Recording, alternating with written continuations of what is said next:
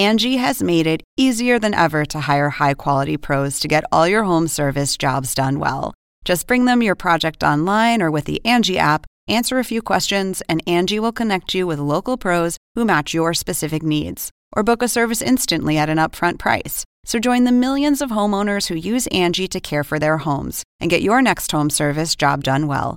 Download the free Angie mobile app today or visit Angie.com. That's ANGI.com.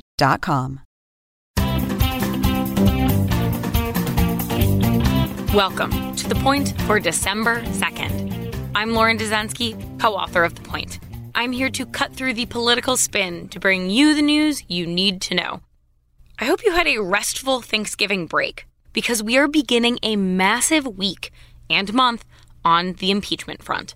Before Congress left for their Thanksgiving recess, they mostly wrapped up their closed-door and later public impeachment hearings as committees began to collect evidence for the impeachment inquiry.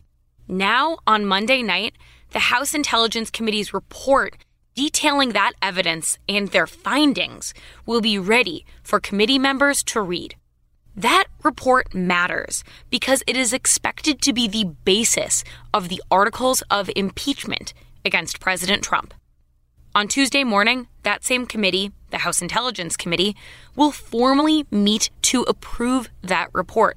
It will then be sent to the House Judiciary Committee ahead of this week's next big event, which happens on Wednesday, when the House Judiciary Committee holds its first impeachment hearing.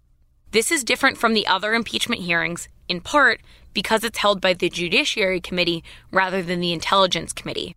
But it matters because the Judiciary Committee is the one responsible for drafting the articles of impeachment. Wednesday's hearing is historic and significant, but it's less about who is testifying and more about why they are testifying. Basically, the goal is to set out a roadmap for the historical and constitutional basis of impeachment. Expect a history lesson of sorts on terms we'll be hearing a lot over the next couple weeks, like high crimes and misdemeanors. For what it's worth, President Trump won't be there on Wednesday, even though he and a lawyer were invited to participate.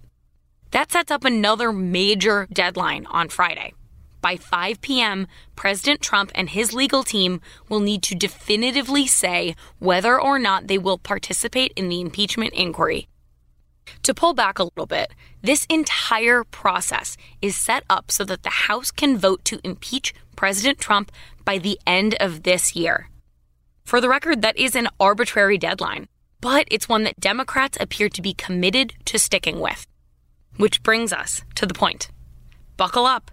It is going to feel like anything but the holiday season in Washington this December. And that is The Point for December 2nd, 2019. Thank you for listening. For more updates throughout the week, including our Sunday night campaign edition, subscribe to The Point newsletter at cnn.com/thepoint. If you like this audio briefing, you can get it on Google Home or Amazon Echo, or subscribe on Stitcher or Apple Podcasts or your favorite podcast app so you never miss an episode.